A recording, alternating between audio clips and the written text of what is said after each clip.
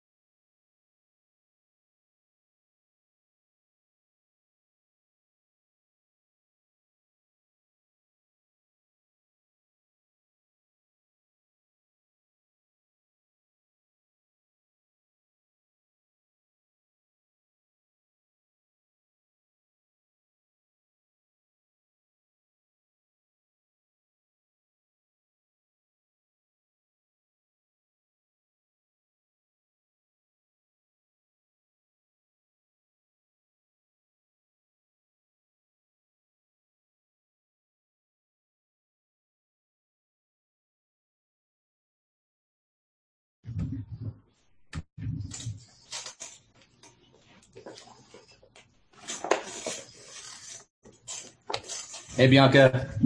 Can you hear me? I'm on mute. Okay, awesome. Hi. How you doing? Good. How are you? Good. So you're back in Washington State now? Yes. How long were you in Virginia for? I was in West Virginia, and so the worster of the Virginias, and I was there for 10 days. Wow. Okay. What brought you there? My sister lives there, and my biological mom, and my sister just had a baby. So. Okay. Congratulations. Thank you. Is this your first time being a niece, or being an aunt and having a niece? Well, I tried to finish up as early as possible. I have two older sisters that are stepsisters, and they have kids. But this is my first biological niece or nephew, and he's a boy, and his name is Michael, and he's perfect. That's a great name. That's a perfect name. Yeah, actually. I thought you'd think so. It's kind of a weird question, but does there feel any different having the biological nephew versus the non-biological niece? I think it would, because I'm so close with my nieces and nephews of my stepsisters, but it's different. You can see yourself in them when you look at them, and there's, mannerisms, and he's already so much like us, and so it does feel different in that regard. I mean, I don't feel any more of an aunt to him than I do my other nieces and nephews, but it definitely feels a little different. It's so funny you mentioned that, because I've got a niece now, Elle. I think she's turning 3 soon. And one of the first things we noticed about her is when she goes to sleep, her jaw like drops open. And that's totally like a Hardin thing. I've done that like my whole life. Yeah, it's some sort of so funny. Something didn't get weeded out in the genetics.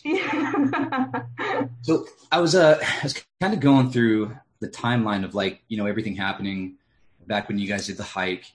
And that's when I actually got introduced to and got to know you a little bit before you took off. Yeah. I didn't realize it had been so long since we'd even gone without talking to each other. until I started writing or whatever you sent me for the website. I was like, oh my God, like I know nothing about what Bianca's up to. But I won't jump into all the details, but so, you know, what kind of, you were in the Navy, right? So I always wonder, like, you know, what got you into the Navy, like what motivated you, what it was like there, and then what happened afterwards. So wherever you want to pick it up. So what got me into the Navy, honestly, so the only person in my entire family that ever served was my stepmom's father. And he was in the Navy, and he was a career Navy, and he was a submariner. And, you know, and so that was the only, but I didn't really have a great relationship with him growing up. So it's not like I had a massive influence within my family, but growing up in San Diego, the influence is everywhere. I mean, it's a massive military town. And so I was always kind of interested in the idea of serving. And then, you know, my family grew up, we were lower middle class. We were paycheck to paycheck. We, from a very early age, my parents made it very clear that if we wanted to go to college, it was something we were going to have to put ourselves through or do for ourselves. And so I had tried to apply for college, and I was denied financial aid because I was a dependent upon my parents, and they made too much, but really made way too little. And, you know, it's the way that the flawed financial aid system often goes. I was denied, you know, my financial aid. I passed all the entrance exams. I did everything I needed to do academically, but financially I couldn't do it. And so it was kind of this moment for me where I realized that if I didn't want to be drowning in debt for the rest of my life for student loans and things like that, then I really was going to have to figure out a better way for myself. And the military kind of presented itself. And I wasn't supposed to join the Navy. I actually initially went to the Army recruiting station, and, you know, it's kind of fucked up to say, but they were really, really dumb. Like, I walked in, and the girl that was sitting at that desk, I couldn't even believe that she was the person that they had sat there to represent that office. And I walked out, and I was at this weird moment that I had where I was like, is this real life? Like, yeah, you know, it can't be, right? And so in San Diego, they have the offices, the recruiting offices are all of the branches in one building. And so I was like, well, I'm already here. I might as well go talk to somebody else. And the only other office that was open was the Navy. So literally the only reason that I ended up in the Navy over any other branch was because they were open. And the lady sounded like she knew what she was talking about when I walked in. And I took the, like that first day I walked in, I took the like practice ASVAB, and I did really well. And she was like, you know, come back in tomorrow, you know, and she stayed on top of it. And so I felt like, you know, that made sense for me. Yeah. And so that, you know, that's kind of what got me in the door of the military. And then yeah. So, well, even before that, like, why did you want to go to college? Were you first generation? Yeah. So half my family didn't even graduate high school. Okay. I mean, you know, and so I had known that I wanted better for myself. I just didn't know what that looked like at the time. And we are part of a generation that was so deeply and heavily influenced to go to college. You wouldn't have a life if you don't go to college. You know, get a degree, you know, and I mean, I think that we were kind of screwed over in that way, because now a lot of people do have degrees, and they are drowning in debt, and there's still no jobs. And, you know, they want you to have a bachelor's degree, and then they're still going to pay you, I mean, next to nothing. And it's just, I think that we got scammed into thinking that college was the only thing that was, you know, going to get us into a career that mattered, and that was going to be enough to help us support our families and our lives and things like that. But so I think that that's where I was, you know, what drove me to want to go to college so heavily in the beginning. And I just wanted to be educated. You know, I think that education is so important, and it's so, it matters so much, and it holds so much weight. You know, you can really do a lot as long as you just educate yourself and know what you're talking about most of the time. Yeah, most of the time. Good caveat for me. Yeah, I didn't know really what an education was for the longest time. I thought it was show up to class, regurgitate some stuff on a test and pass. There's some head fakes that we get along the way. We think we're doing one thing, but what it turns out is we're learning how to show up on time most of the time. Present some sort of material, some of the times. It's like you can get by on 70%. That's what I learned from college is I can get by with not putting a whole lot of effort into it. And that doesn't even feel good, and I don't know like what matters. Is it what I know that matters? I couldn't tell you like 80% of what I've gone through in psychology, and I'm about to have a master's, right? But the people I've interacted with, the skill sets that we get out of it, I think that's really the education. And some people they're brilliant. They're very, they read and they understand, they comprehend, and they connect dots with things. But to be sold that is like the only bill of goods, of course, it's disingenuous and unrealistic. But you pick up on that early on. And I think that the way that high school education is, and that's the last step before college, right? And so you're going through high school education and you're like, I can't do this for, and that's the way I felt in high school was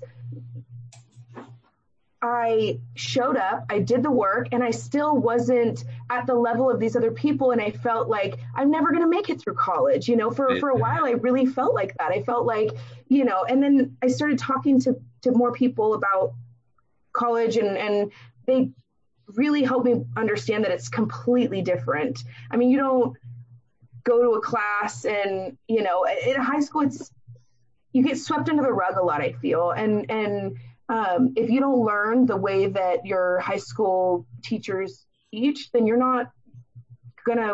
not going to work for you. It's not going to be successful for you. And I had to put in so much extra work just to pass because I don't learn that way, and it wasn't successful for me in high school. And so that felt really heavy. And I just didn't understand how people were so successful in school and things like that. Cause it was never like that for me. Yeah. I was always so bored by it. It's just nothing really excited me about it. And then like, I'm supposed to be making good grades. And that's the only indication of anything I've done with my life at that point is whatever, some 2-digit number on a piece of paper. So I leave high school not knowing any better. I had like a 3, maybe a 2.9, 2.8. Yeah, I was right there too. So I just didn't know any better. But later on, when you learn to apply yourself, like you can change anything you want. But it's that process in particular that I think is the most rewarding, the most challenging, and it's by far the most educating, as you put it. Is that what you got in the Navy, though? I mean, in the Navy, are you talking about like education in the Navy? Just like a different kind of education. We're not talking scholastic as much as it is a lot of personality types. Yeah. Even in their actual school courses. So I was a machinist mate, and so I dealt with the topside mechanics of the ship that I was on. And one of the courses that I had to do was elevator technician. So I went all the way back to Chicago for C school, went to elevator tech school. And I mean, you're only there for, I think elevator tech school was, only a few months. And it's like a full course that they jam into these few months that you're there. And it's the hardest and most exhausting thing. And you literally are just packing the information in as much as possible and then praying that you pass that final exam, because that's and that's all it takes to get your certificate. And I wouldn't trust an electrician that was trained by the Navy to come and fix the electricity in my house, unless they went to like extra schooling and they, were a career electrician. I think that there are definitely, with time, you learn more, but right. Just basic schooling. You could fix some of the things on a boat, but I wouldn't trust you to fix those things in my house, because I know how Navy education goes. I know that, a lot of it doesn't, it's, you just retain it for as long as you need to, regurgitate it, and then data dump it. And that's what my dog's playing with his little pig dog. It's just... What kind of dog do you have? He's a German Shepherd Pit Bull. Okay. Oh, nice. She's holding the dog up to the camera. Yeah, I know that you guys can't see that, but he's very, very cute. It's adorable. Yeah. But yeah, so it's like you get out of these A schools or C schools and you don't know shit. I mean, some people pick it up pretty quickly.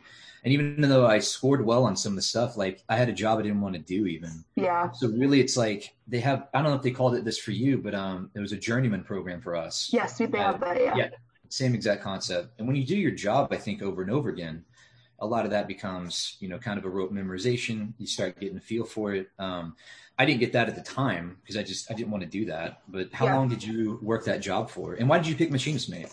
So I didn't pick, my Navy career is it's a little bit of a wild ride from start to finish. I'll tell you that. So I had joined as an IC-man, an interior communications electrician. Okay. And they do like the phone lines and the television on the boat, and they're the people that like choose what movies you get to watch in the middle of the night, and that kind of stuff. I mean, their job is a lot harder than that, but sure. I got kicked out of A school, and that came from, so I was in my ICA school class, and there was a girl that was in that class with me, and she was having a really hard time in the class, and she was not understanding a lot of it, and I was first in the class, and I felt like, I was understanding it and she wasn't, so why wouldn't I help her, to understand it more? And I had been talking to her about some of the courses, and I didn't realize that she was in the middle. So there was like different like tiers of quizzes, and the smallest tier is just like after the course, you read a course, you do like a little quiz to make sure that you're understanding just what was in that little section.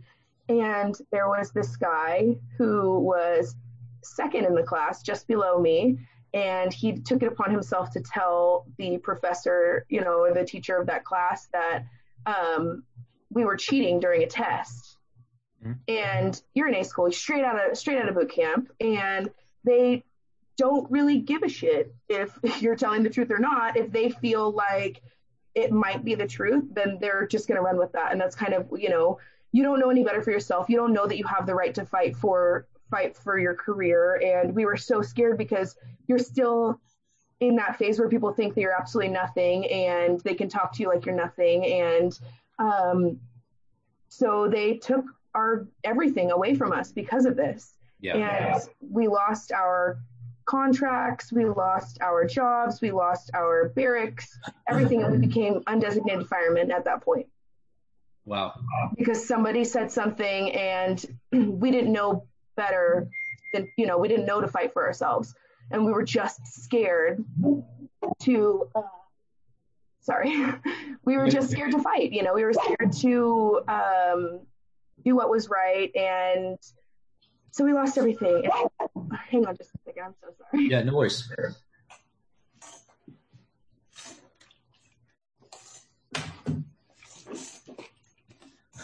All right, cool. Thanks. You hit the mute button?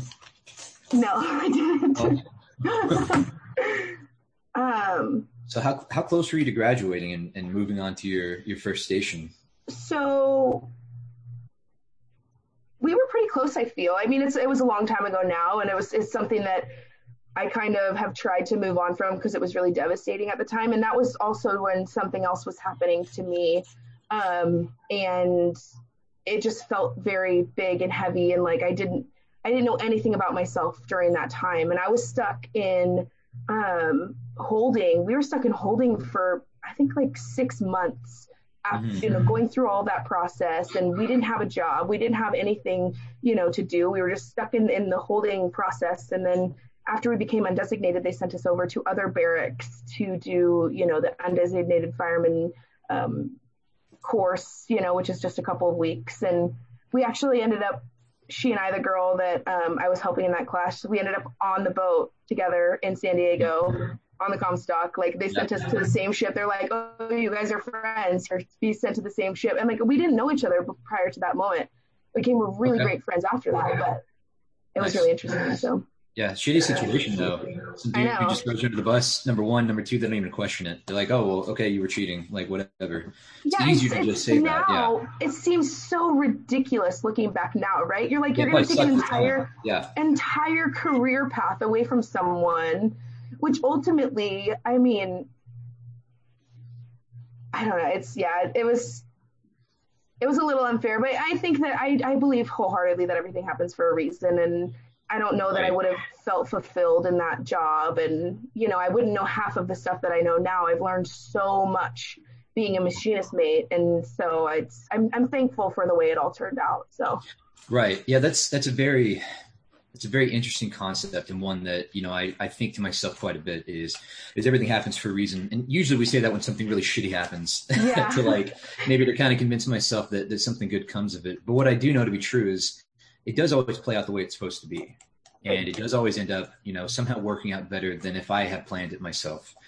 And I'm always grateful for that. So you got on this undesignated fireman track, and then you do the 2-week course, and then you go to the mm-hmm. comp stop. So Mm-hmm. what was that like? What was it like being at your first duty station? It was You're a real the sailor now. scariest. It was the scariest shit. I won't What was even scary lie. about I it? was terrified. Why? So, well, the other girl, we got sent to the same ship, but I had got sent there a week earlier than she had. So I was there first, and I knew absolutely no one. It was the first time, because you build these friendships in boot camp, and then you go straight over to A school. So in A school, you still know the people that you were in boot camp with. You have, these same friendships, but it felt like my first day of boot camp all over again. I knew no one. I knew nothing about where I was. I'd never been more uncomfortable in my life than those 2 days. And so I walked on, and our ship was at the shipyards when I got there. So even that was abnormal. Everything that I had spoken to people about that had gone to boats prior, they went straight to their boat, at the Navy base, but we were in the shipyards. And so we lived on a barge across the pier, and then across, the ship was across from that, and everything was tagged out and everything was under construction. We were completely in the middle. They were like completely tearing the whole boat apart. And that's part of the life cycle of the boat, right? Like it goes through that period where it goes in the shipyard, and then it goes back out to sea and all that good stuff. So you came in that period. How long does it stay there for? Well, it depends. I think that was the time when they were like taking the boilers out of the ship. It was full and total under construction. We had nothing on the ship worked at all. And I didn't get out of the shipyards, I think, until a year after I got to the ship. That was the lifestyle that I knew for the first year of my sea duty career. And it was crazy. It's completely unlike anything that they tell you that the Navy's going to be like. Right. You're not on a boat. Like no, you're in a barge. Really, you're not on a boat. You're serving it's like shore duty at sea. And it's really, as a brand new fireman going onto the boat, I got to learn a lot that I probably wouldn't have learned about, like, the equipment when it's down, and how to bring all that. We had to bring every piece of equipment back up, and that only happens when the ship's in the yards. And so if you don't go through a shipyard period in your career, there's a lot of stuff that you actually miss learning about, especially as an engineer. And so I learned how to bring every single piece of our equipment live, and that's filling it with all of its fluids and checking everything and making sure that everything worked correctly. Everything from the very, very bottom to the top, and so I'm thankful for that, but it was really shitty. Yeah. It's, what do you guys do that whole time when you're on like a different boat? Like, what are you guys doing? So we do duty sections, and you still have to stand your watches and things like that, just to keep like some sort of regularity, and so you don't forget how to do your job. Yeah. But we cleaned a lot, which is not abnormal for a Navy career, but we did a lot of learning, and we did a lot of classes and courses, and a lot of people went to college during that time, because it's a great time to do your courses and things like that. So, really though, not much. Yeah. Did you take any classes in that time? So I took a lot of classes for my job. You Okay. know, we did a lot of, because I knew pretty early as soon as I got to the boat, they asked me what shop I wanted to be in.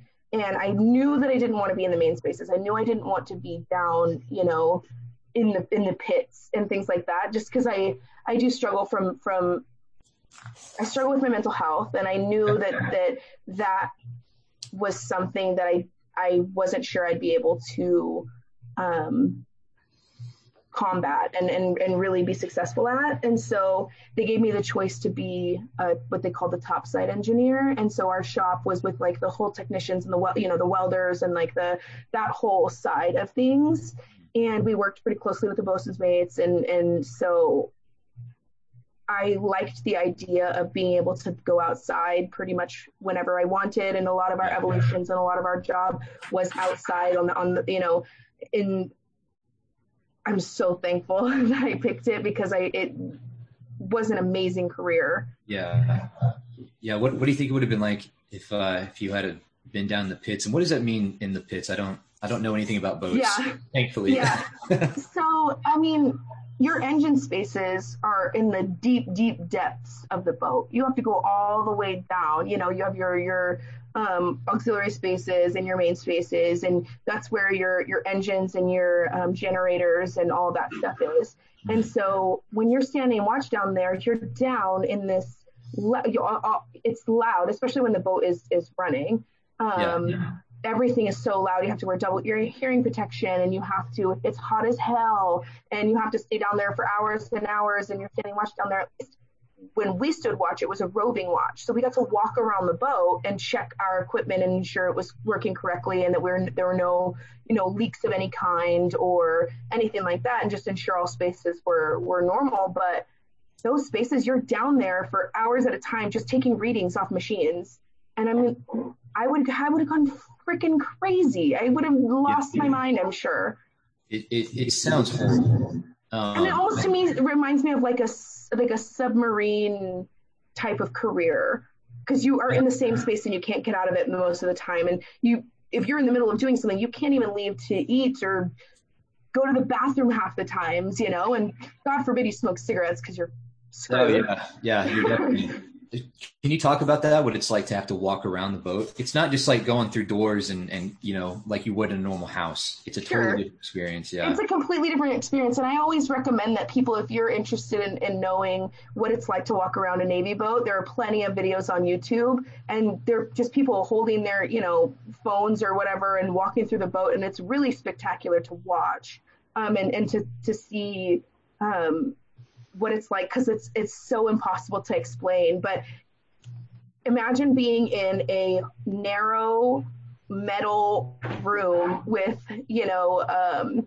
doorways every so often, and my ship was shaped in like the shape of a U because we transported Marines. That was our main purpose. Okay. And so we had what was called a well deck, and so the center of our ship was hollow. And we would ballast the down into the water, bring on marine craft and things like that, and then bring the boat back up and take off, but where we actually, all of our equipment and stuff was on the outside of that empty space. And there are videos, I know a couple people that put videos of our deployments and stuff like that on as well. And so you could even just put Comstock deployments, and there's so many incredible videos, but it's unlike anything, and everything just always smells like metal and fuel and oil, and it's quite the life, I will tell you. I remember we weren't on there for very long, and the way you get around there's a series of numbers and letters over the doors. Oh yeah. I still can't tell you what they are. I couldn't tell you what they mean. I knew like there was a circle with a W in it, and that one was like closed at night. I might not even be getting that one wrong. I don't even know. It was fucking impossible to get around. I memorized how to get to the gym, to the chow hall, and then back to my rack. I did nothing else for like, I don't know, I was on there for 2 months. I had it pretty hard. Yeah. You were on there for, like most people are on there for like 20 years or something like that.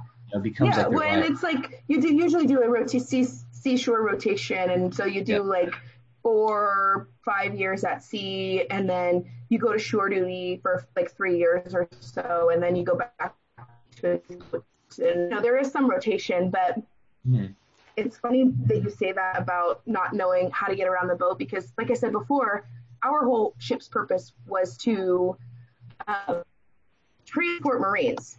And now watching the Marines come on board and trying to figure out where the hell to go and how to even get back. Like, you would find Marines just wandering around in the most random parts of the boat, and you're like, are you lost? And like, I'm trying to go back to my, my rack. I'm trying to go to the berthing, and I'm like, you aren't even on the same level you need to be on, and you're not even on the same side of the boat you need to be on. Like, let me help you, Yeah. You just find these random Marines just lost all everywhere. Exactly. That's how it felt for us too. Like, I get there and be like, hey, is this one go outside? I think this one goes outside. And they're like, no, dude, it's that one 3-0. And they use all the terminology. I'm like, that sounds nice. And then I just continue to stay lost. So I didn't move around very much. But you probably got used to that. Like you said, they usually memorize the gym, the chow hall, and the ship's store, and how to get back to their berthings. And then that was about it. And the smoke deck. They all smoked, so I didn't get out there. Yeah, I'd have to. Did you find yourself kind of acclimating to that very quickly, to the boat life? So, like I said, when I first got on the ship, I kind of got like phased into boat life, because we were on the barge, and that didn't feel as big. That felt, like manageable. It was pretty small. You knew exactly where to go. You knew where you slept. You knew everything. And then as we started getting the ship back up and running, it was little by little. So I actually got to memorize how to get around pretty easily.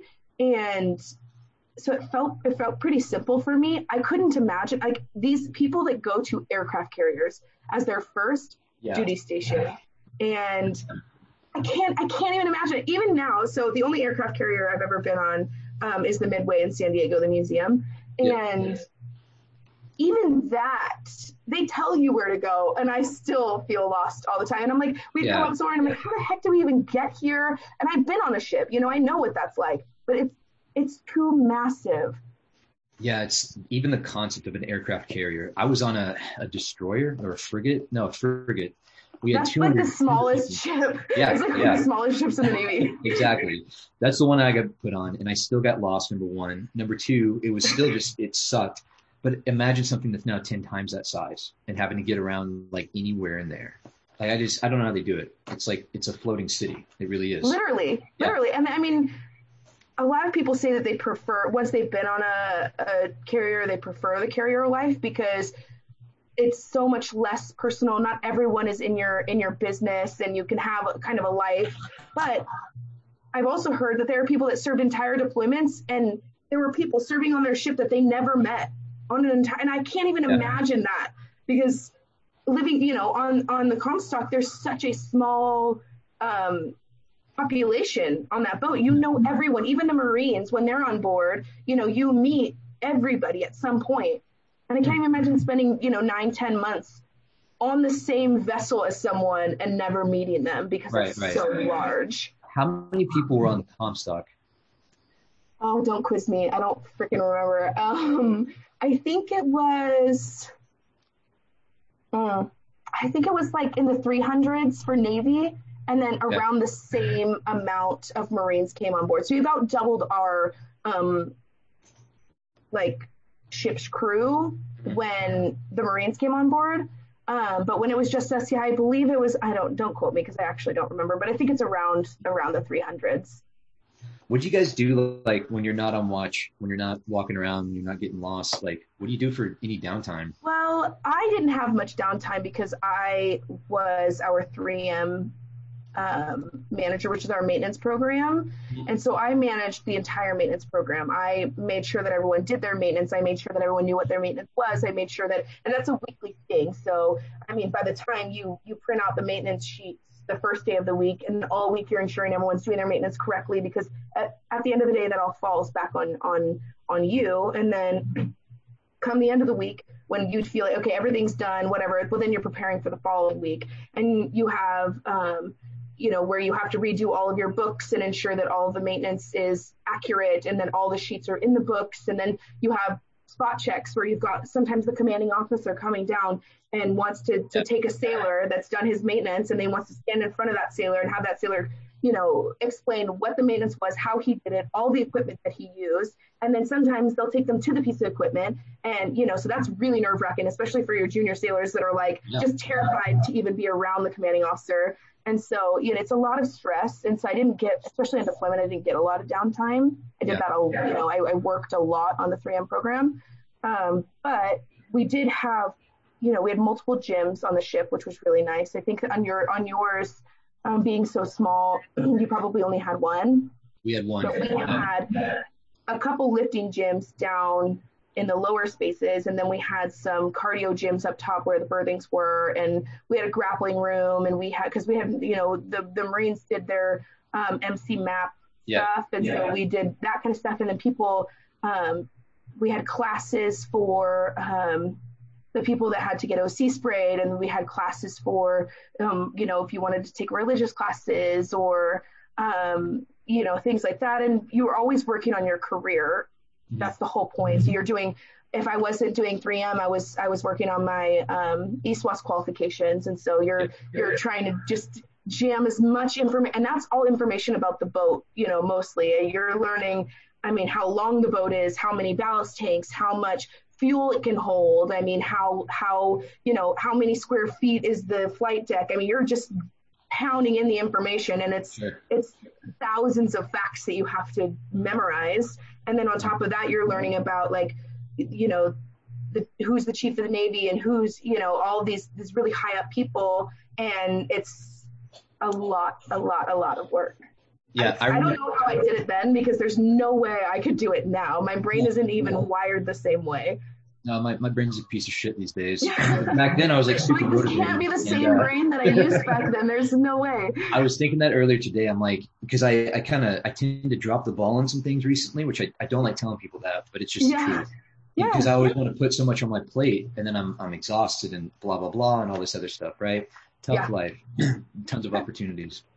But then I look back on those days, and that made me think of it. Like, I'd be doing NC pace, so we're taking college classes while I'm on the boat. I'm working on it was an AWAS or whatever, the air warfare specialty thing. But I took it seriously. It's like, look, this, like, it counts on an exam. Like, I'm going to be like a good dude that does good things well. At least that was kind of the mindset that I had. It sounds like you're very similar with that. Like, sometimes you get passionate about what you do just because you have to fucking do it and you're going to do it right. And I get that feeling from you. So were you given 3M? What was that? Were you given 3M, or did you just like take it? Like, how did that work out? So my chief and I didn't really get along. I'm very stubborn, and I'm also the kind of person, which is ultimately I had the hardest time with the military, is that a lot of things didn't make sense. We were doing things that were,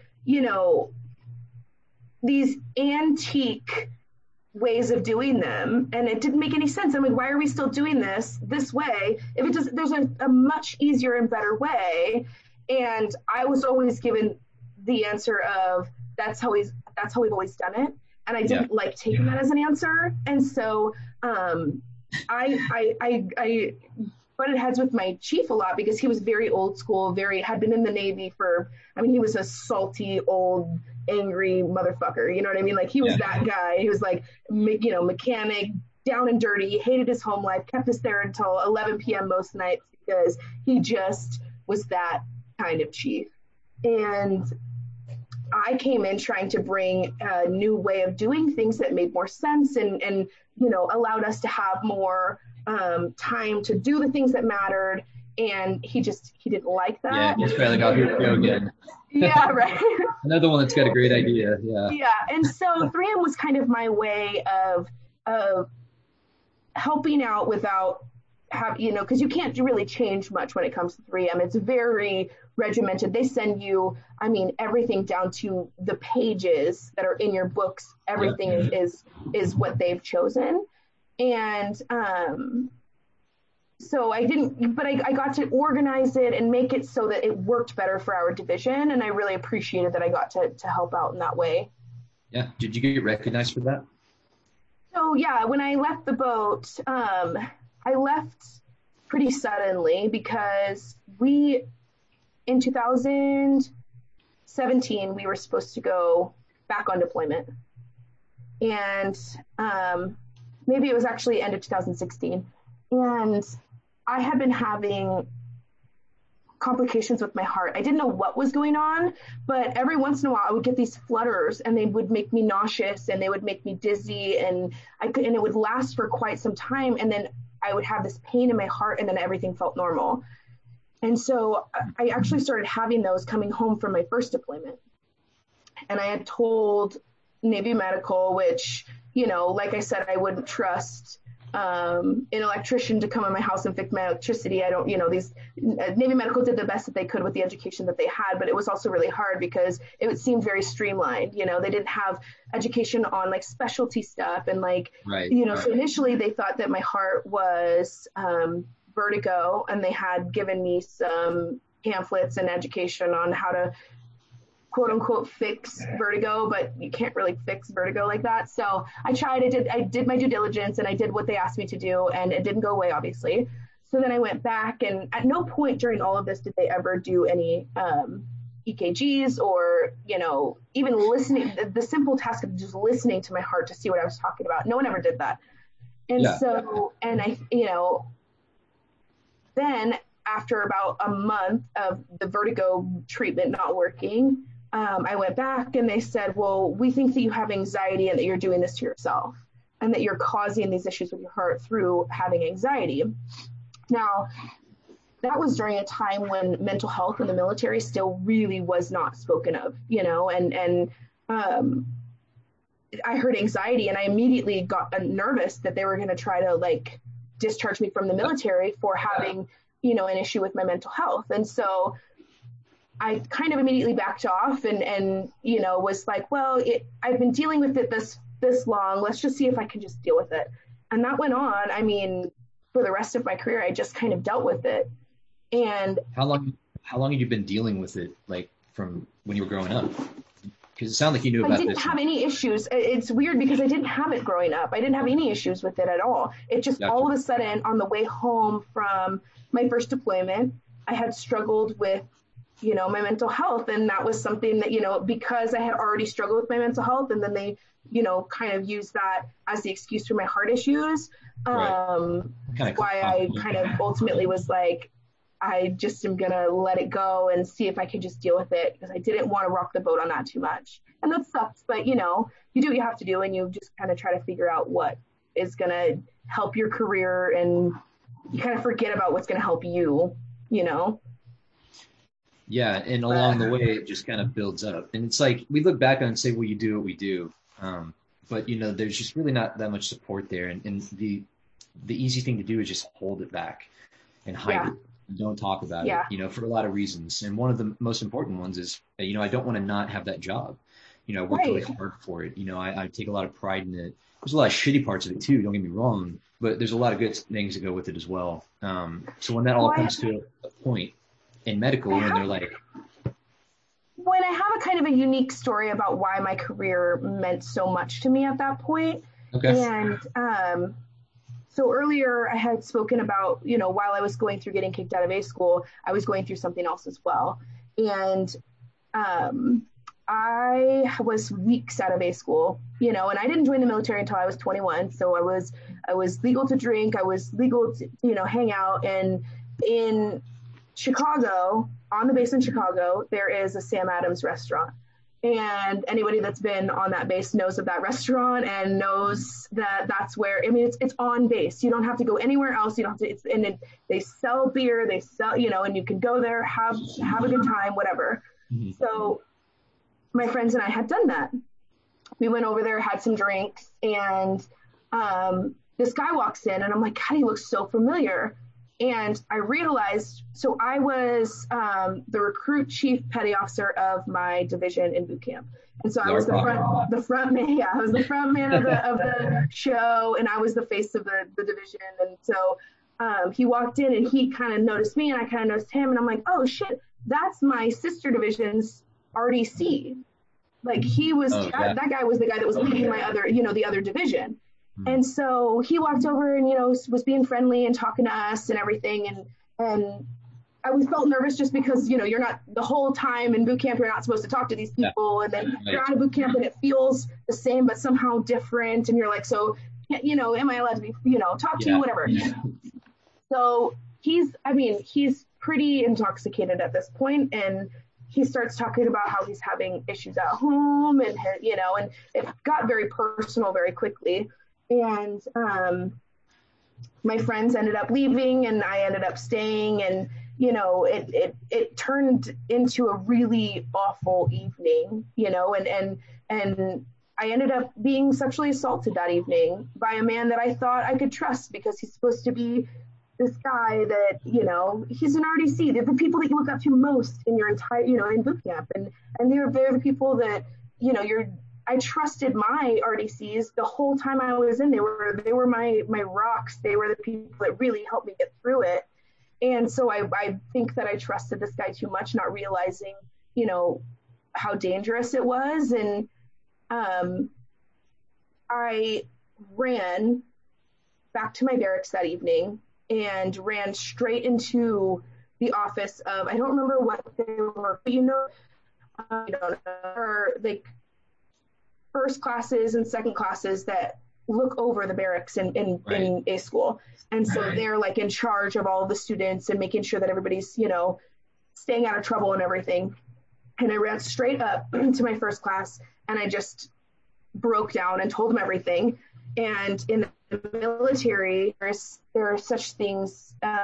You can report it to a chaplain or someone of medical, and it can be kept a secret. But as soon as you report it to someone outside of that safe, zone, those safe people, it has to be reported up. It has to go. Everyone else has to be reported. And so we went.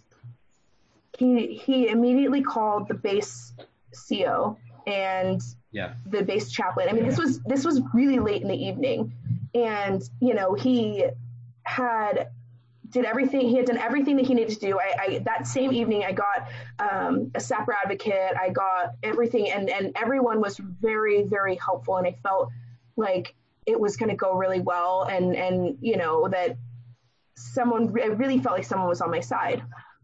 So through the next couple of days, more people started to find out because he was a part of the boot camp side of things. I had to go back over to boot camp side and go to the Navy legal office over there.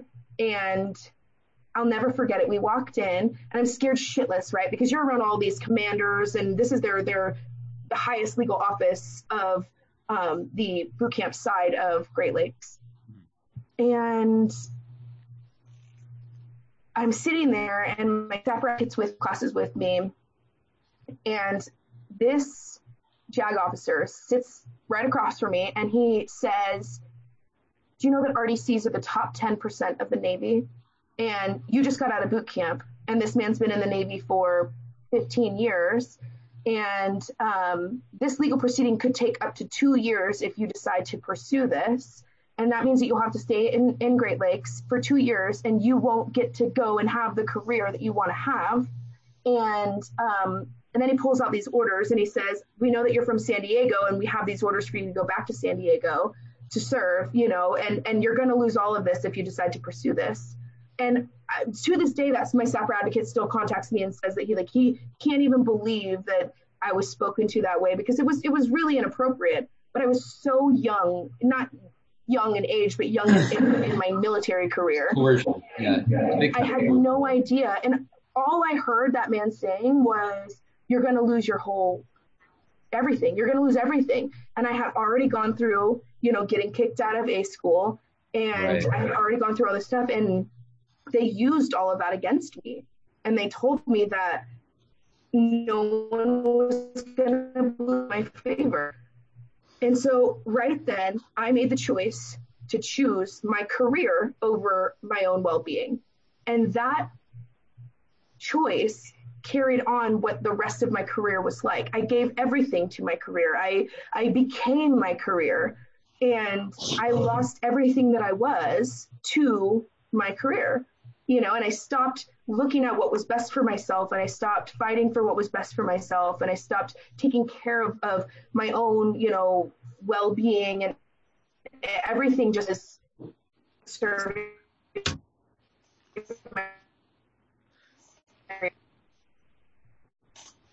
So you broke up right there. So then, yeah, you broke up just a little bit, but from what I heard, so they pretty much tried to coerce you into taking this option that's going to get this guy off the hook. You took it because it's an intimidating thing. Number one, number two, you're just in this really shitty situation, just want to get out of it. And then it sounded like you just focused on that to kind of distract you from all the shit you didn't want to feel. Yep. And that just led to more and more feeling that, and then trying to get away from it.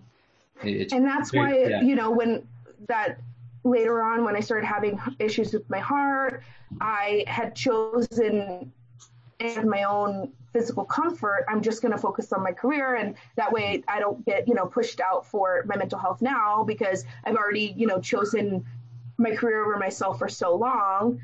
And that even came all the way through to when I was discharged from the Navy. I tried to re-enlist. And when I tried to re-enlist, they were trying to make the military smaller.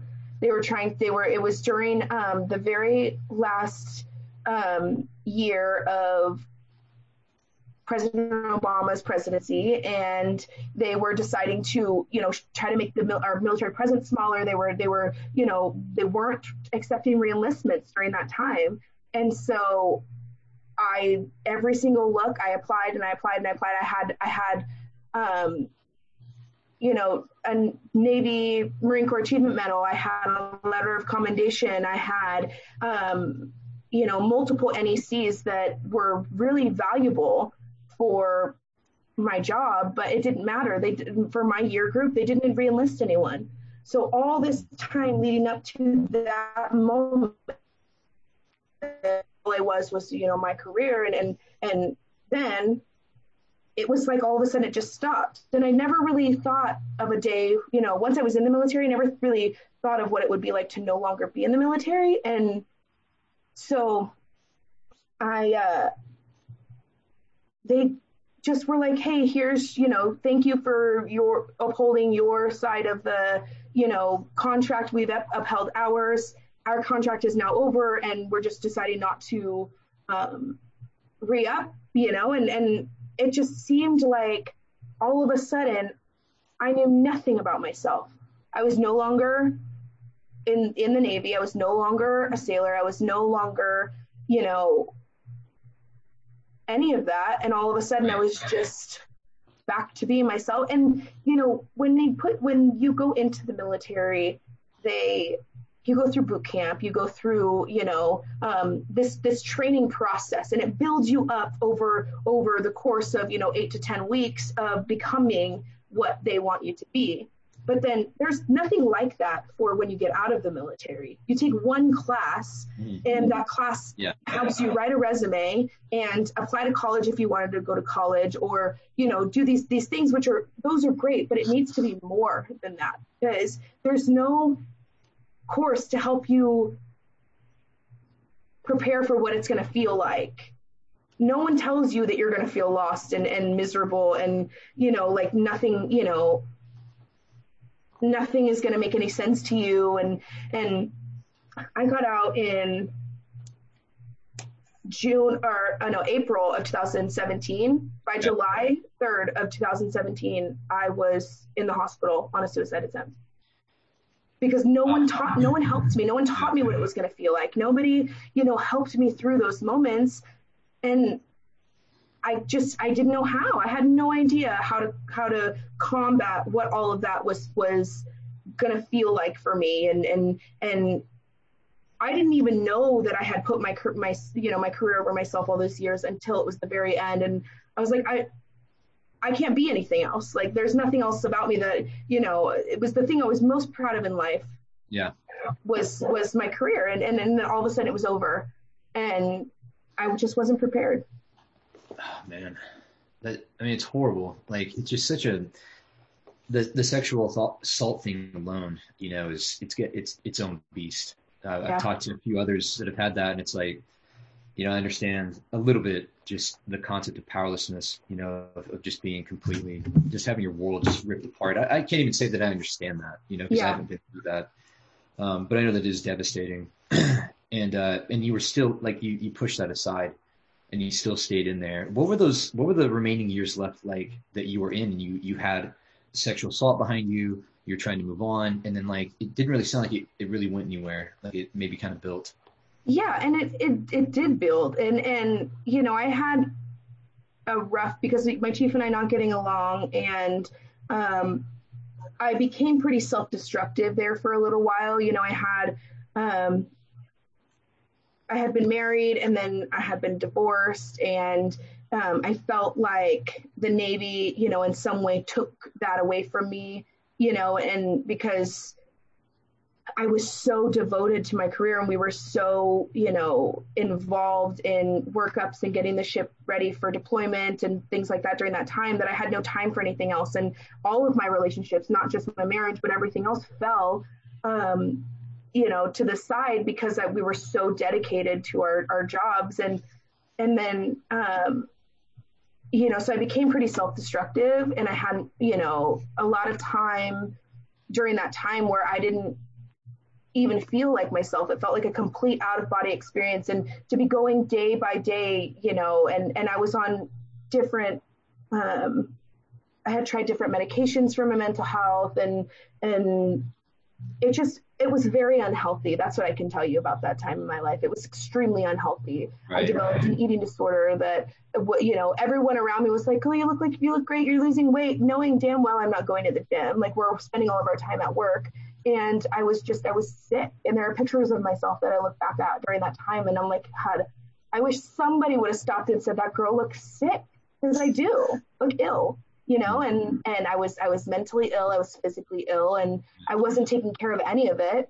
And looking back at all those pictures, I look like I'm trying to be happy. Like, I look like I'm trying to present myself as this happy, lovely person.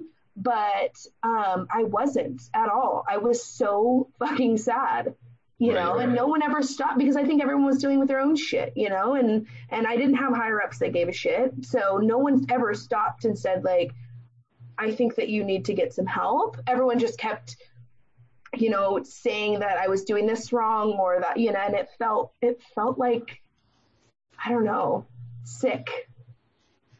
Yeah, I was just thinking about some of what you said. It's like we're always on the move. We always have to go from A to B, and that's, either getting ready for deployment, or the boat's coming back, or there's got to be training that needs to be done. There's constantly something to be done.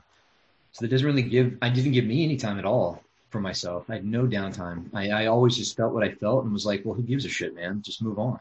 Yeah. I had no clue what that would become. It sounds like you did a lot of that. It's just like, what else am I going to do? And then, maybe drink over it, or try to lose weight over it, or some form of control or numbing, so you don't have to feel what you're feeling. Yeah. Because there's nothing else. There's nothing else to do. Right. What else are you going to do? Yep. Yeah. Can't go talk to a psychologist, because that doesn't seem like a viable option. Like, there's nobody I would want to talk to. You talk about like a therapist, you want to talk about like an electrician from A school not working on the boat. Like, I don't know. I didn't trust him to have my back. And if I needed something like medication for a disorder, God forbid, that like I couldn't even take that, because I wouldn't have to be taking on meds. I had seen people that were told, like, the Navy mental health is a safe space. You can go there, you could talk to anybody, and then they go and do that, and then it gets turned around and used against them. And I watched people get kicked out for their mental health, for inability to adapt to military lifestyle, is what they call it. And it's sickening to think about all the people that lost everything because, they weren't taken care of. No one at any point takes care of your mental health. And I don't know if that's different now, but it certainly was true then. Yeah, I don't know how it is now either. I doubt it's changed that much. Yeah. Some people can just kind of naturally take care of themselves. This whole concept of self-care is huge. Yeah. I realize that now, after having burned it to the ground many times over, and sometimes still walking. But that's how I've become aware of it. Is I'm slow, but I get there, but when I do get there, I actually get it. And it makes so much more sense now. That looking back on that, like, there were some things going wrong for a while. and I didn't have the resources. Do you think that was the same with you? Like I know like there were some incidents that kind of compounded. You know, you had the sexual assault, the heart issues. Do you think there's anything before that? I'm not trying to reach you. I'm just like looking back on it. Why do you think you didn't ask for help? I think, well, so initially, you know, in boot camp, you go through this phase of, it's not even in boot camp yet. It's like your processing days, right? You go in and in your application, they say like, have you ever been treated for mental health? Do you have any, you know, and I had never been, diagnosed anything up until that point. We went as kids, my parents tried to, you know, get us to talk to somebody to just ensure that they weren't, you know, fucking us up too bad, you know, and that we had some help. But I wasn't, you know, it was, my sister struggles with mental health pretty heavily. And I just felt like as long as I'm not, you know, that bad, it's not that bad. And so, and then you get into your processing days and they try to scare you into telling them, you know, the truth. And so they say, you know, and it's a big thing. And they're like, you need to tell us, you have to tell us right now. Like, it's so important that you tell us if there's anything, you know, this is your last chance. We will find out. You have to say it right now, you know, and like, everybody just kind of stands there because you're like, fuck, like, what if they find out that I'm like screwed, you know, it's all, you know, it's all just what they need to do. But it felt so heavy and so big, that idea of having a mental health issue while you served, that it was never even, it was a non-issue. It was never even a question of whether I would get help or not, because it just seemed like the two didn't go hand in hand. You had your career and then your mental health didn't matter. Or if your mental health got so big, then you didn't get a career. Yeah.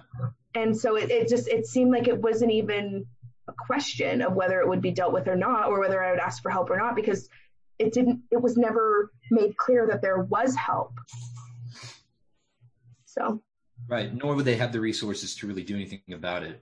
Yeah. You have how many people that we all need it? How many people are actually taking advantage of it or could take advantage of it? And really no one is. So they're probably not getting much practice to begin with. Well, they all say, you know, oh, you can go to the chaplain and talk. And I'm like, have you ever talked to a chaplain before? Yeah. Have you ever actually tried to get actual help from a chaplain? That is not. Well, I had a chaplain that just sat in his office and played the guitar, and he was cool. Don't get me wrong, he was an awesome guy, but he's not a trained psychologist. He's just going to sit there and talk to you. And then, I mean, his job is to try to give you peace, right? And peace through religion is what he's trying to provide. And I mean, I've never been an overly religious person, and so it didn't really ever feel like even that was an option, you know, but that was the option that they gave us, was right. You have a chaplain you can go talk to. What makes him like the guy that I want to talk to? No. Yeah, exactly. It's like, I just don't want to tell anybody. Yeah. And it was the bottom line. It's like, if I keep this a secret, nobody has to know, nobody has to question. I can blame it on something else. And I would continue to do that for a while. But it sounded like there's always, you know, there's a boiling point.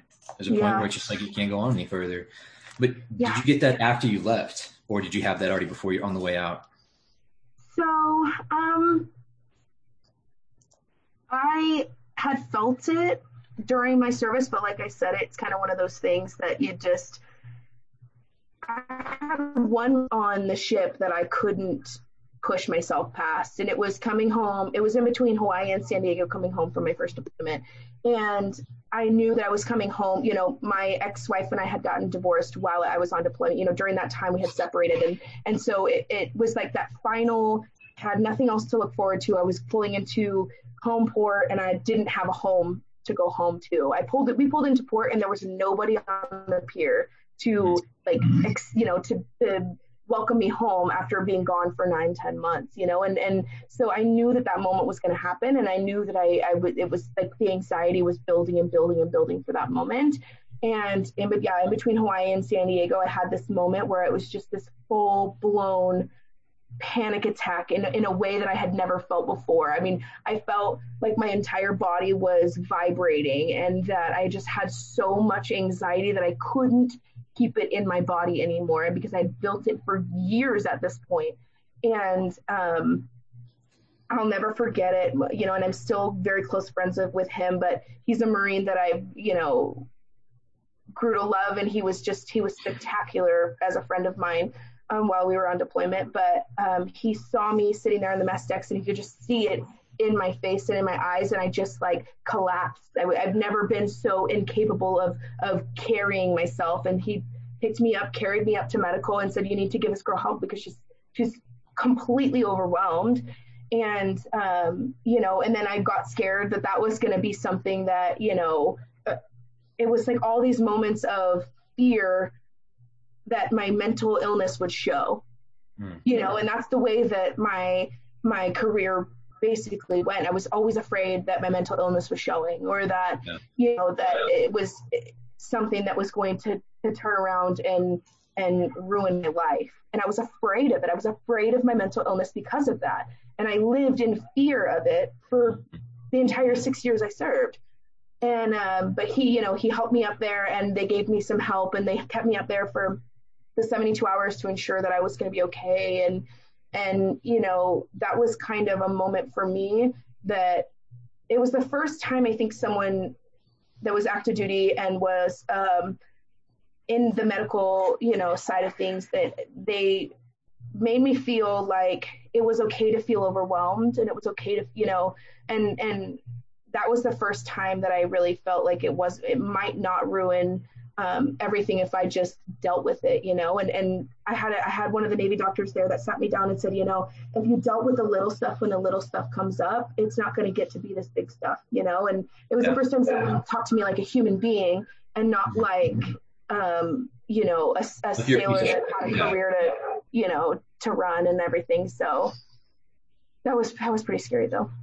Yeah. I mean, it sounds terrifying. I've maybe had a couple of panic attacks my whole life, but it was miserable. Like I felt like I couldn't get safe. Something was out to get me. Like it was really strange, and it came out of nowhere.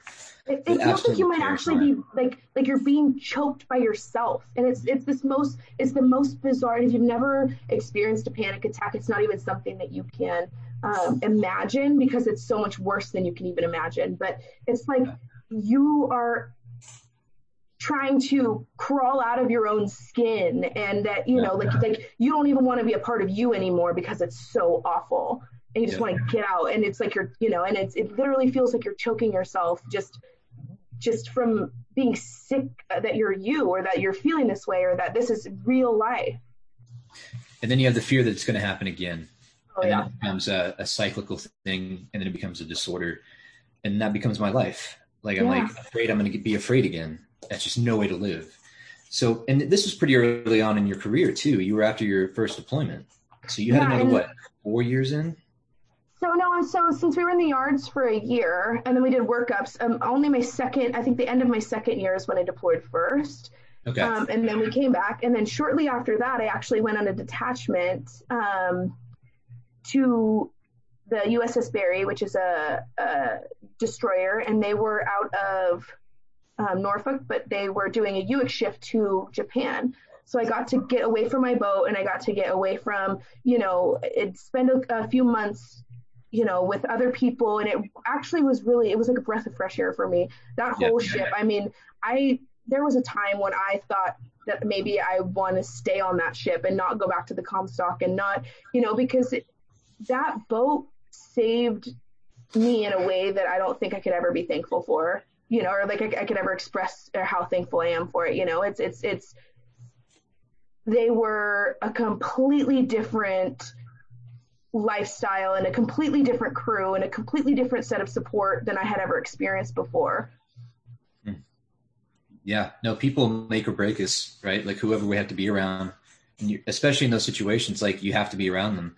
Why do you think it was that they were so different from the other boat?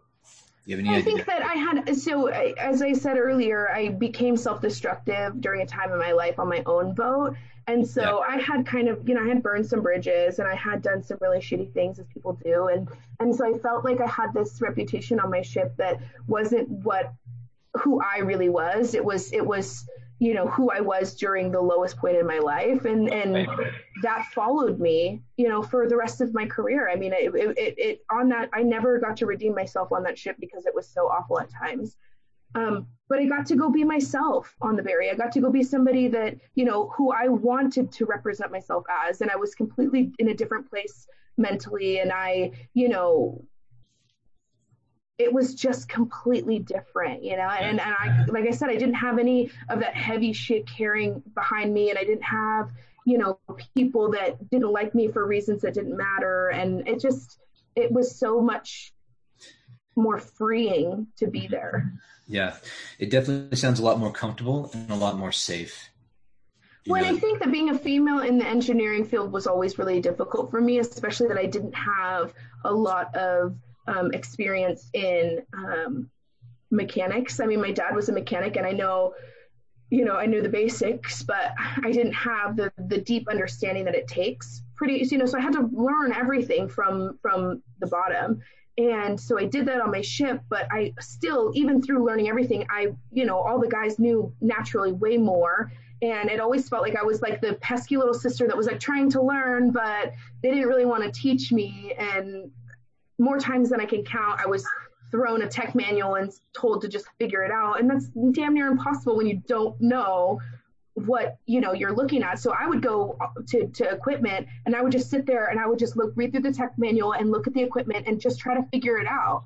And so a lot of the knowledge that I had came from those kinds of experiences. So when I went over to Berry, I knew a lot of information, and I had a lot of education that they appreciated. And so they looked at me as somebody that, I mean, I got a letter of commendation from their commanding officer because of how much I helped their machinist mate shop get their shit in order, all their 3M stuff. I mean, all their equipment. I brought things to the table that they appreciated. And that felt so nice, because all it takes is one person to say, you know what, like, I think that you're doing a good job, and I think that you're, you know, on the right track, and, you know, to appreciate you. And it's really all it takes. Yeah. It's a way more endearing environment when you're around people that, number one, you feel appreciated and respected by, and number two, like, I feel like I bring something to the occasion, right? Like I've got some experience now. I've got a little salt on me, right? Yeah. Like I can actually like help start mentoring people and being of service. So how much longer were you at the Berry, and then were you there the rest of the time in the Navy? No, so I was on the Berry. I was only on there for like 6 months, because we did our they came from Norfolk all the way down, and then picked me up in San Diego, and then we went over through Hawaii, Guam, and then over to Japan. And I was in Japan for a couple of months before I flew back. And I went back to the Comstock, and when I got back, it felt different, because it felt like I had been gone for a while, and I had a new lease on, like, I didn't have a bad attitude about being at work. I didn't have, you know, I had this new refresh of what my career could be. And so, I went back to the Comstock, and then I had planned to deploy in late 2016. We had done all the workups. All of my stuff was already on the ship. Everything was packed. Everything was ready to go. 3 days before we were supposed to deploy, they finally got me an appointment at cardiology to see what was actually wrong with my heart. And all those years later, I found out that I was born with a heart defect. And, you know, the right side of my heart doesn't operate the way that it's supposed to. So a lot of times my heart is not working together. It's working against itself. And the condition is called ARVD, arrhythmogenic right ventricular dysplasia. And so it's just a fancy word for saying that the right side of my heart isn't made out of the same tissue, and it's not as strong, and you can't, in the way that you can, you know, build your heart muscles normally, I can't do that. Yeah. And so because the doctor didn't know kind of what the plan of action was, or how like threatening it was to have this, you know, even though I had dealt with it for so long, I was having the fluttering in my chest. I was having PVCs, and my heart was skipping beats, and he saw all of that on the scans. And so he decided to pull me right then and there and put me on limited duty. And I only had like 7 months left in the Navy there. Yeah. And so, I had to go back to the boat, take all my stuff that I was supposed to be, you know, in the following days, I was supposed to be leaving for deployment.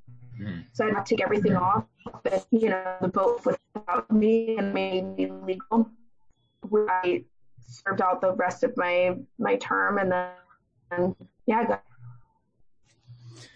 you're kind of breaking up a little bit, but are you back? Can you hear me? I think I Yes. lost you. Okay, I got you now. Yeah, so you abruptly are told like, hey, you're not. Are you back? I don't know if we have a good connection. Okay, so you come Are you back and they're there? like, yeah, I think I'm Okay, on. cool. We'll have to edit like Okay, 30 cool. minutes of that. So you come back from you finally get a electrocardiogram after 5.5 years of having heart issues, Yeah. and they're like, yeah, you're done. We're gonna Yes. throw you Yes. in a safe place and keep your heart under wraps and just kind of do what you do. But you didn't see that coming, so now Yep. you've got to get out and you've got No. 6 minutes. Yeah. So what was that like? Yep. So I served it out in Navy legal, which was a really cool experience actually, because I had done legal work prior to joining the military. I worked at a legal firm, and I enjoyed the work, and so it was kind of a full circle moment for me to be able to go back and do that same kind of work to finish out my Navy career. But it was scary, and it was, I mean, like I said, pretty early on in our conversation, I didn't ever think of a time where I wasn't going to be in the Navy. It just, once I was in, you join and you're like, I can do this as long as I want to. And then when I'm done, I can choose to be done. But that's not always the case. Sometimes they make that choice for you. And it completely caught me off guard. Luckily during that time, I was planning to hike the PCT with Leslie. So we were doing a lot of that planning and trying to figure out the best way to do that. And it kept my mind off of being afraid of what was going to happen, which ultimately ended up being my demise on the PCT, was because I didn't deal with anything before. I mean, I got out of the Navy. The very next day, I flew to New Orleans to see my friend Megan get married, and I met Leslie there. And then we drove to Nashville to drop off Megan's car. Then we drove to Kentucky to stay at Leslie's for a while. And then she dropped me off in West Virginia to spend some time with my mom. She went to Virginia, I believe. And then she came back, picked me up, and we drove across the U.S. and started our hike. And so it was all, I mean, I had no time to figure out what the hell was going on. I didn't realize it happened that quickly. I thought you knew Leslie from prior, and you guys have been No, so friends for a while. I knew Leslie from the Comstock. I had met Leslie when I first got on board the Comstock, so I had known her for, I mean, that whole time. But Right. when I said I met Leslie, I meant I met up with her in. Gotcha. She was You hadn't already seen him in in. a while, yeah. She was already in Louisiana when I flew out, and I met up with her there. But yeah, I had known Leslie since I first got on board the Comstock, is when I met her. But you hit the ground running.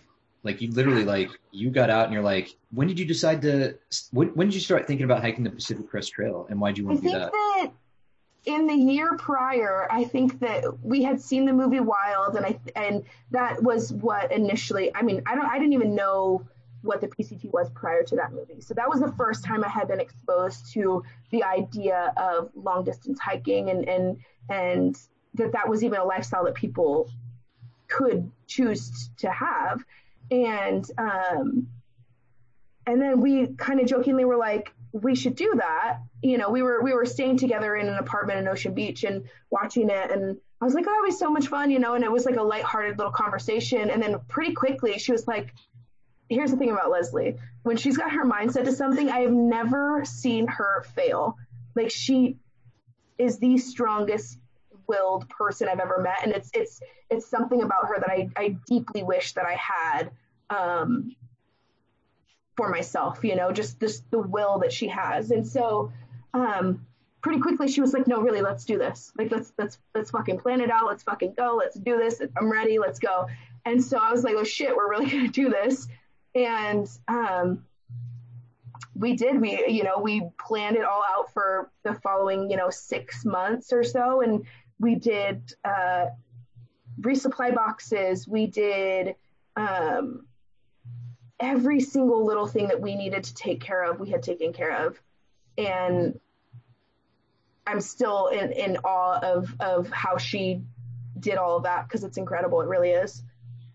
Yeah, Leslie she's an amazing person, but she also has some of the most amazing friends. I mean, it's like people that I've met they come like from halfway across the country to bring her, I don't know, like fucking Snickers bars or whatever, like just to spend time with her. Like it's annoying. Yeah. But I see it happen like over and over again, and I found myself getting coerced into doing the same thing against my own will, and that's what I like. That's what I make her think.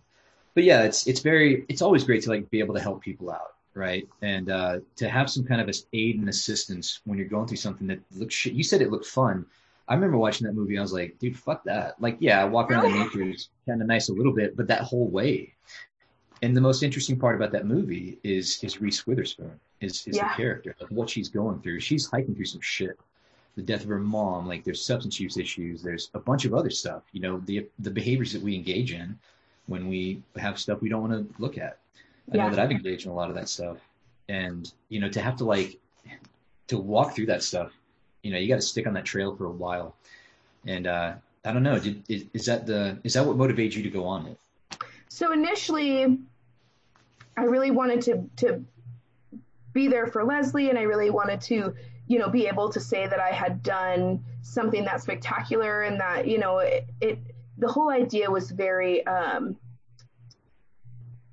incredible to me. I wanted to be a part of something like that.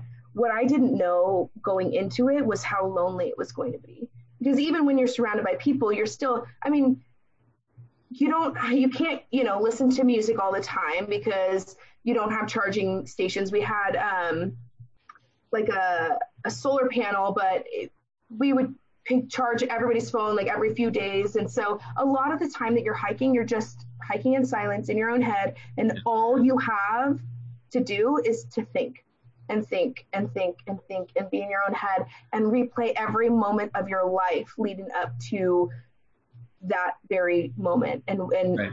It was so much heavier than I had anticipated. And it was so much more than I was ready to combat at that time. And ultimately it's what brought me off the trail, because I knew that I had stuff I had to deal with outside of that space before I was able to combat something like that. Cause it was so lonely, and it was so,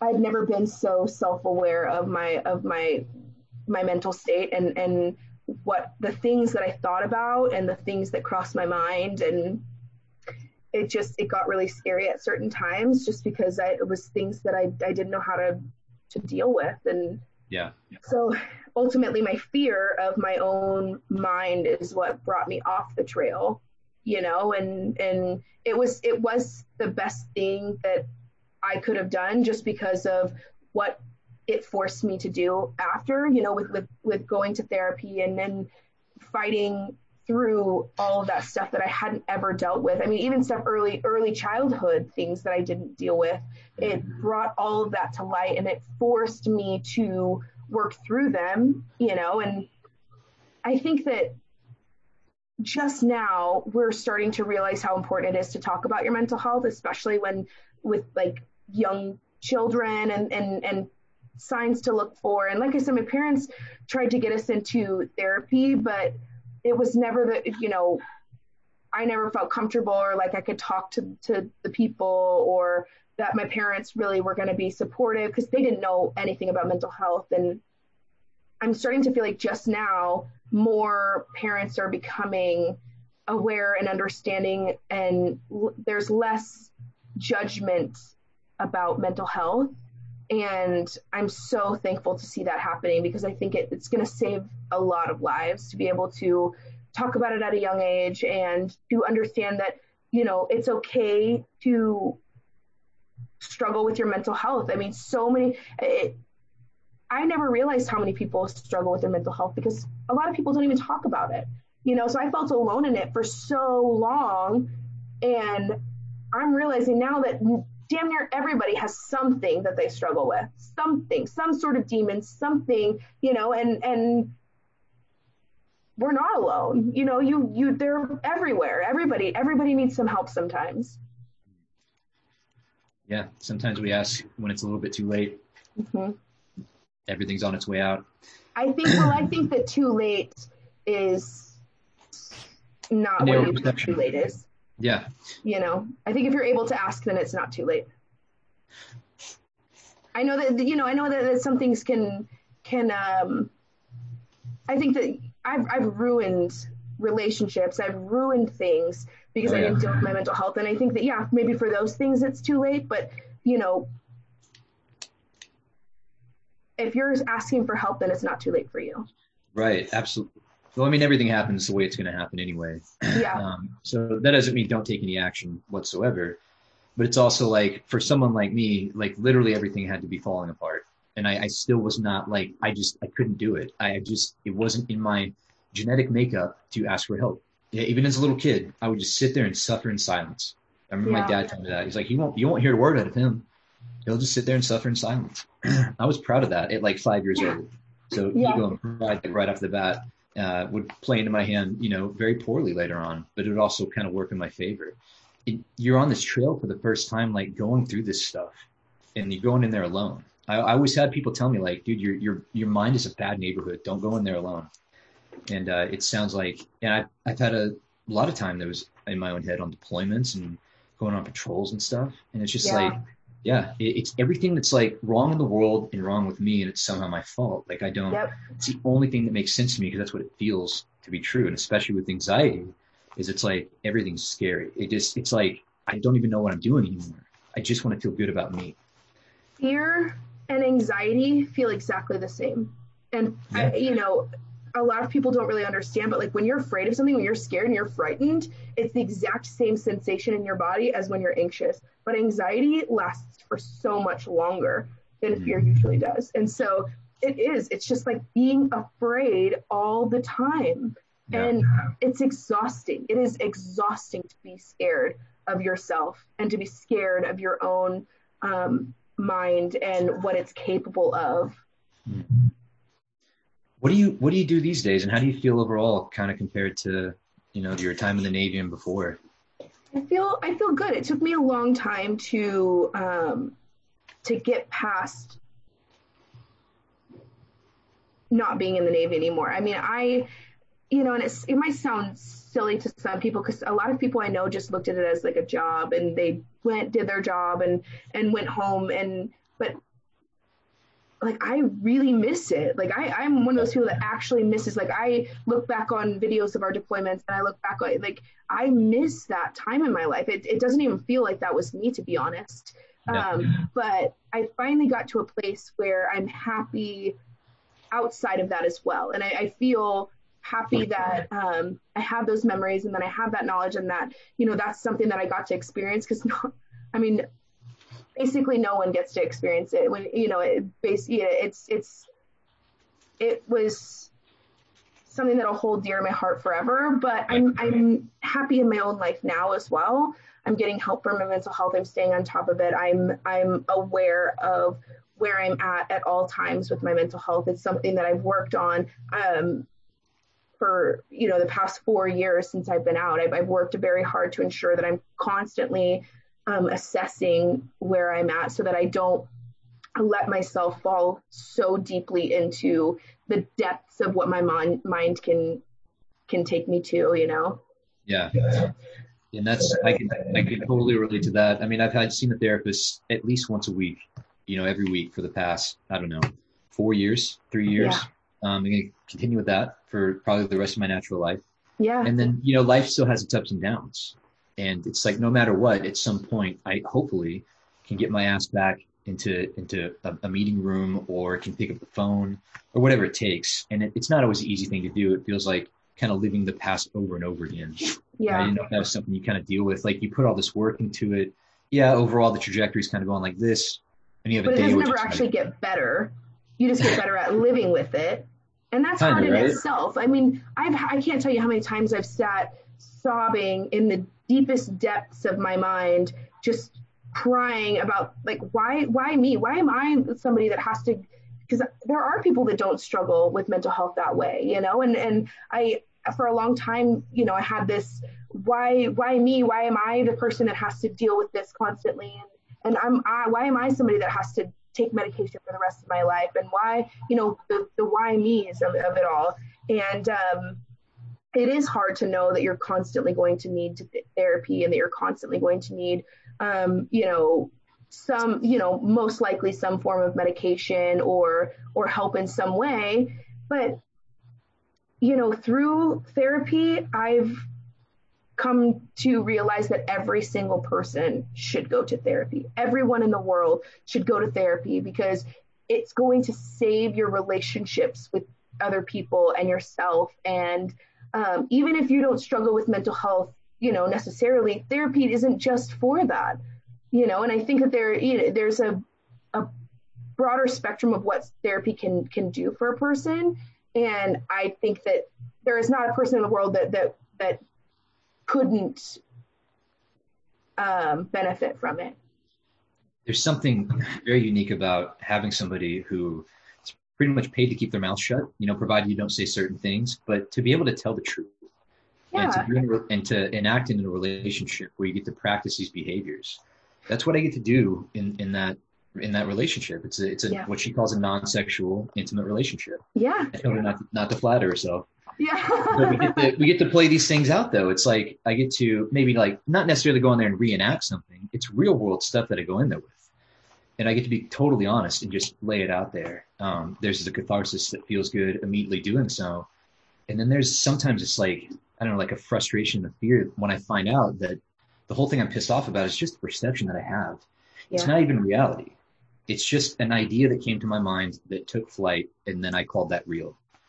And how often am I doing that? You know, that's just one of the things I got to kind of learn about myself. It didn't stop that thinking. It's just like, you know, shit, here we go again. Like I'm frustrated and whatever. There's always a process for everyone. But what do you do these days so you go to therapy? Do you do any journaling? Do you do art therapy? Like, what do you do?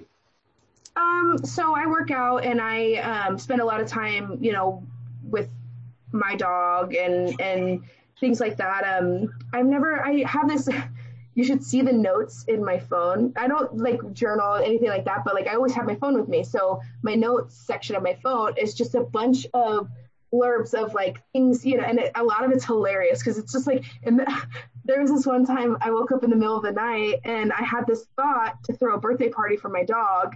And so I grabbed my phone in the middle of the night and I wrote in my notes, like birthday party for dog. And then I put my phone down and went back to sleep. And like, I looked through and I'm like, what the hell are you like? It's so bizarre. But a lot of it is also like, you know, little things that I like myself to read back on eventually, or like, you know, if I felt really good about this thing this day, I write that down so that I have something to look back on. And it's not just negative stuff like, oh, today fucking sucks and I feel the darkness today, or I feel, you know, really heavy today or whatever.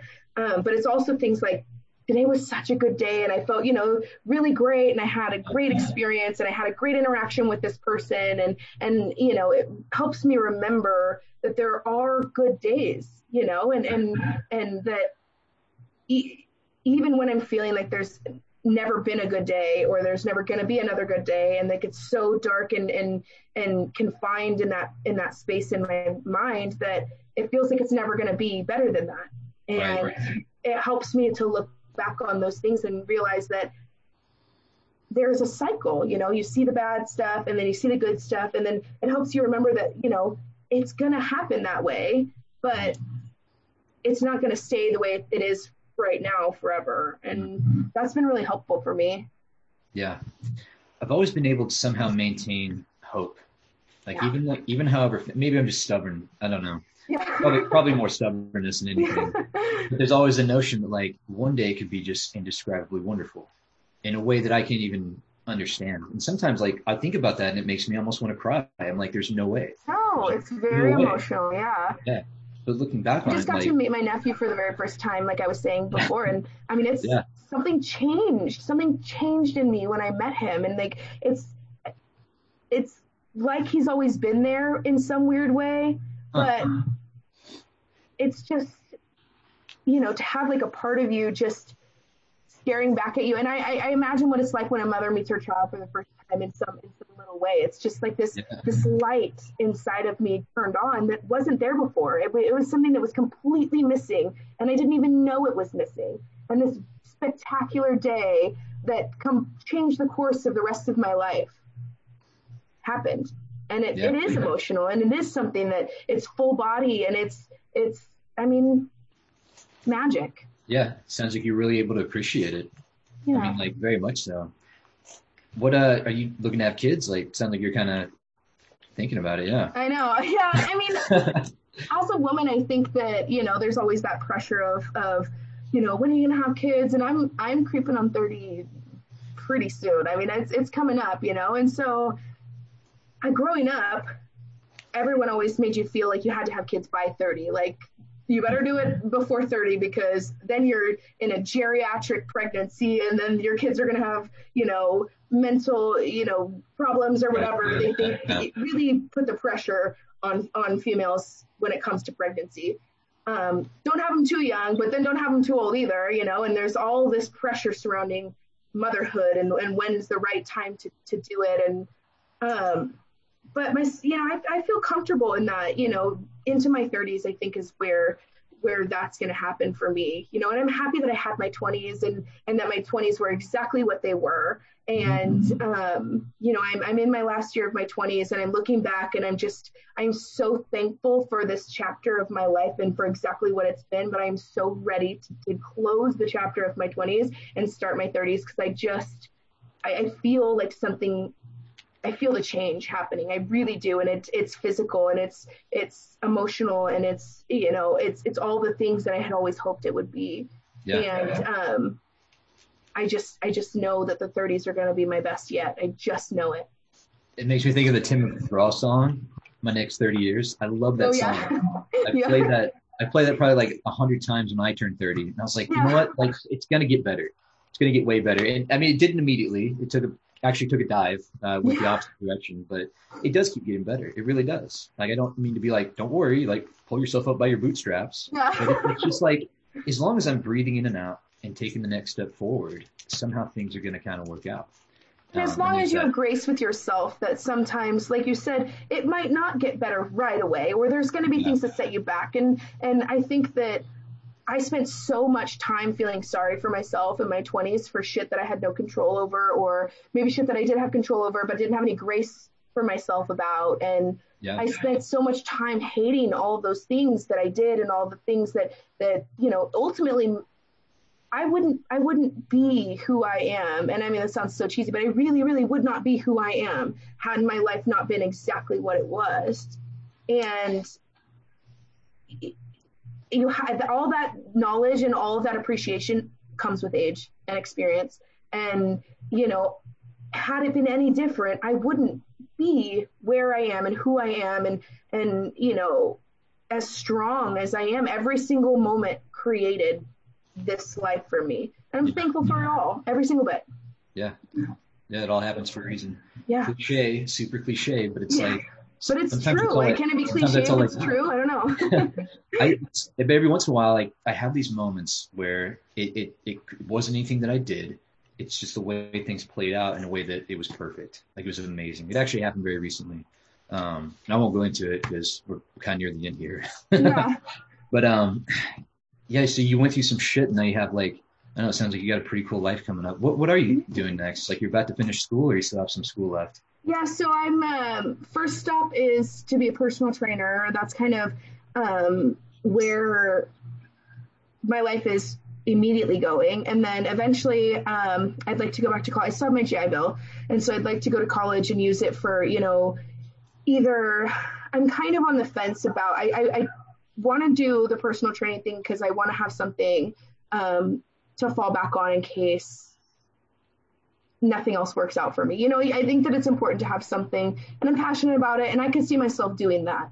I've also been very interested in psychology and the way that the brain works and the way that people respond to trauma, and being an advocate for people, through trauma. And I think that has always been very calling to me. And so if I could use my GI Bill for something like that, if not, then probably exercise medicine, just further what I already have going. And but I still have so much opportunity, and I'm not the kind of person that can go to college online. So I will definitely have to wait until college is in course, because there's absolutely no way I could teach myself online college. There's absolutely no way. Yeah, it presented like a weird challenge, and that challenge is I don't have to be on camera. I can be walking around the room like talking to the dog about my day and not actually be paying attention. That didn't really work in my favor. That's how I have to have somebody like really helping me understand, and I just work better that way when I'm like, involved in the learning, and the learning isn't happening to me, but I'm the one doing the learning, if that makes sense. Right. Yeah. Well, with COVID, it's going to put things off in a distance for quite some time. So it's just one of those considerations. I know. But you already know what you're going to do. So, you're just going to make it happen. We already kind of touched on it, like looking back on everything, it doesn't really sound like you change anything, but is there any advice that you'd give yourself if you can go back at any point in your life? Oh God, there's so much advice. I wish I could tell my 21-year-old self that you're okay, and that like it's all matters, and that it's all for a purpose, and just take the good for what it is and take the bad for what it is, and don't harp on yourself. And I wish I could tell my 25-year-old self that you're going to live through all the trauma, and that it's not going to be the end of the world, and that the way that you view yourself right now isn't going to be the way that you view yourself forever. And I think that ultimately the biggest thing is that you are not your own enemy. Stop acting like your own enemy. Stop ruining your life because you think that you deserve it, and stop listening to all the little voices of all the people in your life that have told you that you're, not worth it. And that, it's everyone else's actions in my life kind of created the way that I thought of myself. And that only very recently started to change. And I only very recently started to realize that their opinions of me have nothing to do with me, and that, it's their actions, don't matter, and to just stay in my lane and, focus on myself, and to give myself more grace than I have in the past, and to more understanding and more acceptance. I mean, at